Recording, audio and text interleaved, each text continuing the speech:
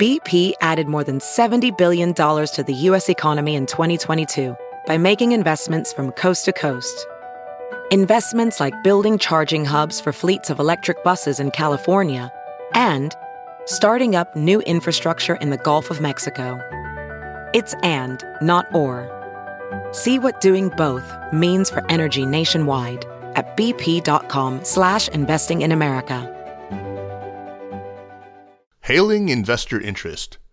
The race is on as Didi and Dida hit the accelerator to be the first to IPO. Published in Week in China. Read for you by Kaiser Kuo. There is something about power play profits that persuades commentators to invent acronyms for top-performing companies. The Chinese first came up with the concept of the BAT to describe the rise of three of their biggest tech firms, Baidu, Alibaba, and Tencent, nearly 20 years ago, although Baidu dropped off the pace for a while, giving the label a bit less impact. Then came the rise of the FANG in the United States, a descriptor for how Facebook, Amazon, Netflix, and Google were setting the pace in the US market. The label was introduced by tech analyst Bob Lang in 2013, although its catching on is sometimes attributed to Jim Cramer's Mad Money show, and it has since added an extra vowel, morphing into FANG, F-A-A-N-G, to make room for Apple. More recently, the same group has come under regulatory scrutiny as Washington and other governments fret about cases of anti-competitive behavior. The conclusions of the various reviews could create a new set of constraints for the big tech sector. And in a similar feedback loop, the Chinese government has been looking closely at the conduct of the biggest of the internet platforms in its own marketplace. That means a similar set of factors may weigh heavily on the prospects of the companies in another favored acronym, the TMD of Toutiao, a unit of artificial intelligence and content specialist ByteDance, Meituan, the delivery king, and Didi Chuxing, the ride-hailing platform. Notwithstanding these challenges, Didi is seeking to be the first from its sector to IPO, ahead of rivals Dida and Hello. How have the fortunes of the TMD been shaping up? Founded in 2012, Didi has some experience of how government intervention can shape a company's prospects. Its big break came in 2015, when the central government in Beijing overruled the request of a number of local governments, which typically profit from shareholdings in city taxi fleets, by refusing to outlaw ride-hailing apps such as Didi and Uber's China operation. But 3 years later, Didi was the first in the group to feel the fuller force of regulatory pressure after 2 drivers on its platform murdered their female passengers in the space of 4 months. The killings rocked confidence in its Hitch carpooling service, forcing a wider rethink in how Didi did business. The refocus saw it slam the brakes on some of its expansion plans, including the launch of a food delivery service to rival Meituan's. Endless meetings with government officials followed, with Didi's chairman, Cheng Wei, and its president, Jean Liuqing, daughter of the founder of tech pioneer Lenovo, both said to have been reduced to tears on several occasions, according to NetEase Tech. A wholesale revamp ensued in which hundreds of new or improved features were introduced to Didi's ride-hailing platform as security measures and quality checks. It turned out that 2018 was a pivotal year in the growth stories of Meituan and ByteDance too. ByteDance rebranded its portfolio firm Musical.ly as TikTok, growing it into one of the world's most popular video apps, while Meituan went public in Hong Kong in September of that year too. A 6-times spike in its share price saw the 10-year-old firm's market value soar to $350 billion in February this year. More recently, the fortunes of the TMD trio have diverged again. Meituan now finds itself as a major target of the Chinese government's antitrust crackdown. More on this later. ByteDance has been more distracted by working out how it should respond to Donald Trump's executive order last year that it must sell off TikTok's U.S. operations.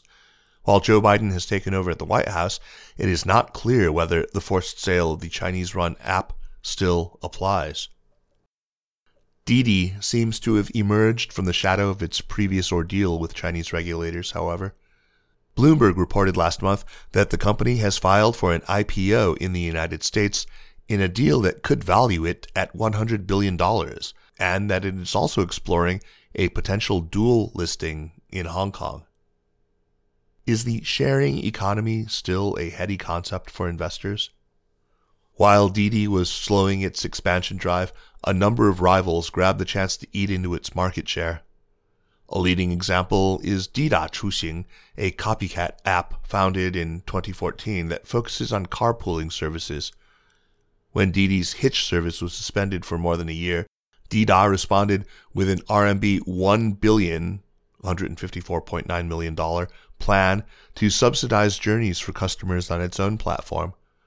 By the end of 2019, Dida's market share in the ride-hitching space had more than tripled to 66.5%, the paper.cn reported.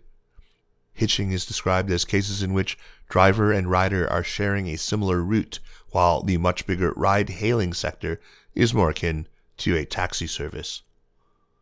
According to newspaper CBN, Dida has about 200 million registered users, including more than 10.8 million car owners. It filed for an IPO in Hong Kong in October last year with a reported goal of raising $500 million. However, it was then asked by mainland regulators to work through some new licensing hurdles. As a result of this delay, it needed to update its IPO application last month.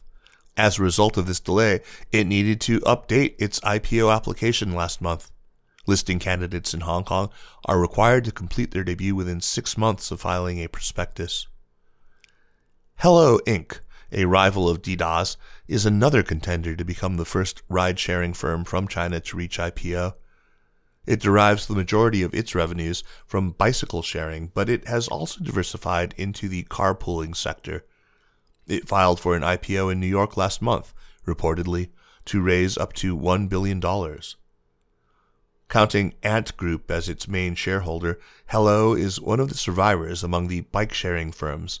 Another is Mobike, which was acquired by Meituan.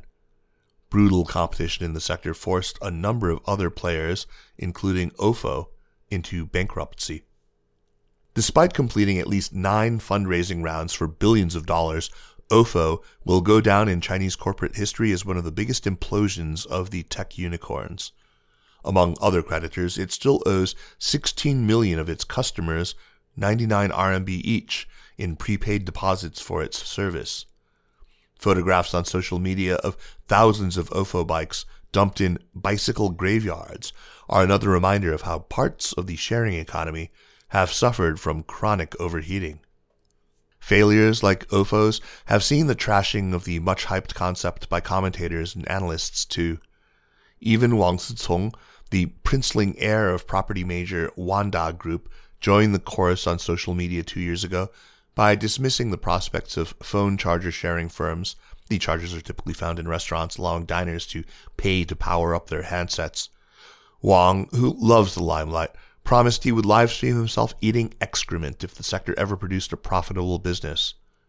Last month, Energy Monster, the biggest of the power bank sharing firms, went public on Nasdaq and saw its share price shoot up nearly 20% on its trading debut.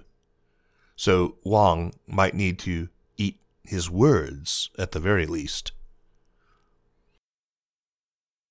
Where is ride-sharing headed next? Didi is one of China's oldest tech unicorns, yet it has chewed up cash throughout its history, relying on more than $20 billion in capital raisings in its 9 years of operations. After emerging victorious from its local battle with Uber, it acquired the American firm's China unit in 2015, Didi will see the likes of Dida and Hello more as pretenders than contenders to its dominant position.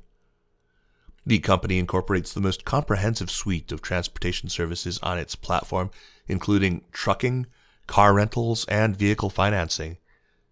In its bread-and-butter business of ride-hailing, Didi was boasting 54 million monthly active users, MAUs, by May 2020, some 50 million more than the number 2 player, Shouqi, a state-controlled firm under the Beijing municipal government. The problem is that, despite burning through $20 billion to build up a 90% market share in its core business, Didi is still barely profitable. Liu, its president, told CNBC in an interview last year that its ride-hailing business was showing signs of delivering better margins. Yet, Didi has also been expanding into more capital-intensive businesses, including community group buying, a segment of the e-commerce market that targets bulk purchases of daily necessities by local communities. Perhaps this explains Didi's desire to go public and raise further funds. But to get a good price for its shares, it needs narratives that help it to sell a growth story. One of the newest contributors is car making. Didi announced last November that it was launching its own model of electric vehicle in conjunction with battery supplier and EV maker BYD. According to Jiemian, a news portal, Didi sold 5,000 of its first model, the D1, in the first 3 months of this year. New energy vehicles have turned into the holy grail for many of China's internet and tech firms, with major players from online security specialist 360 to phone maker Xiaomi all unveiling plans to enter the EV market.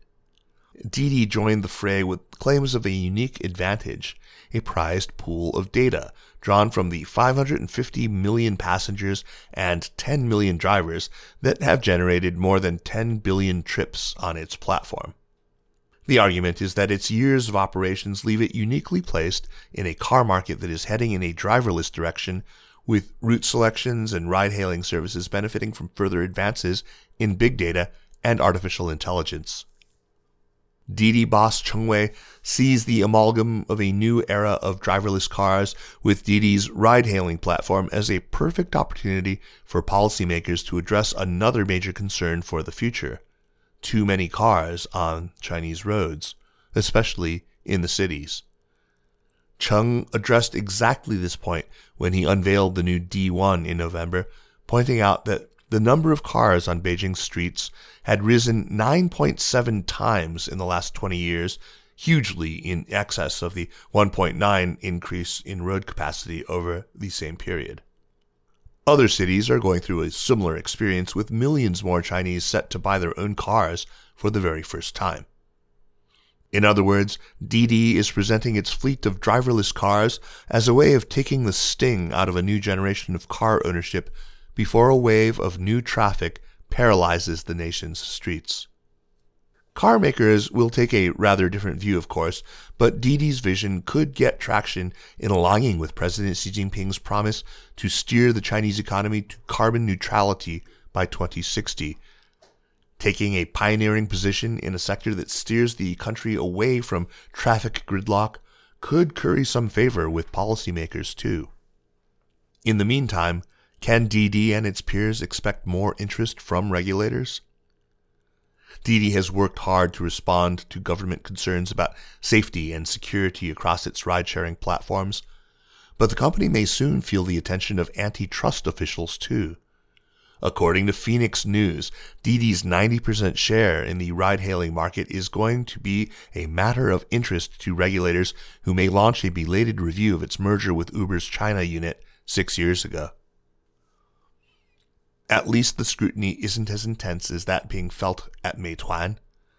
The State Administration for Market Regulation, SAMR, formally triggered an antitrust investigation into the delivery giant last month, and the company risked worsening its situation this week with a controversial social media post by its founder, Wang Xing.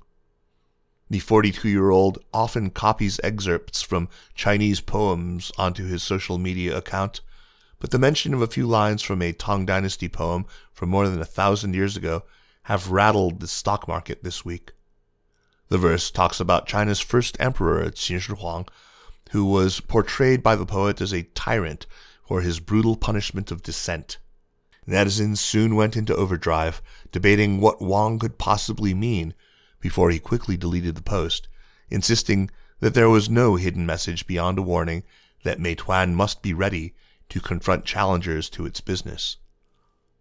In the 2 trading days after the post, Meituan's Hong Kong-listed shares dived 10%, extending a 10-day plunge that has wiped out nearly 50% of its market capitalization from a record high in February.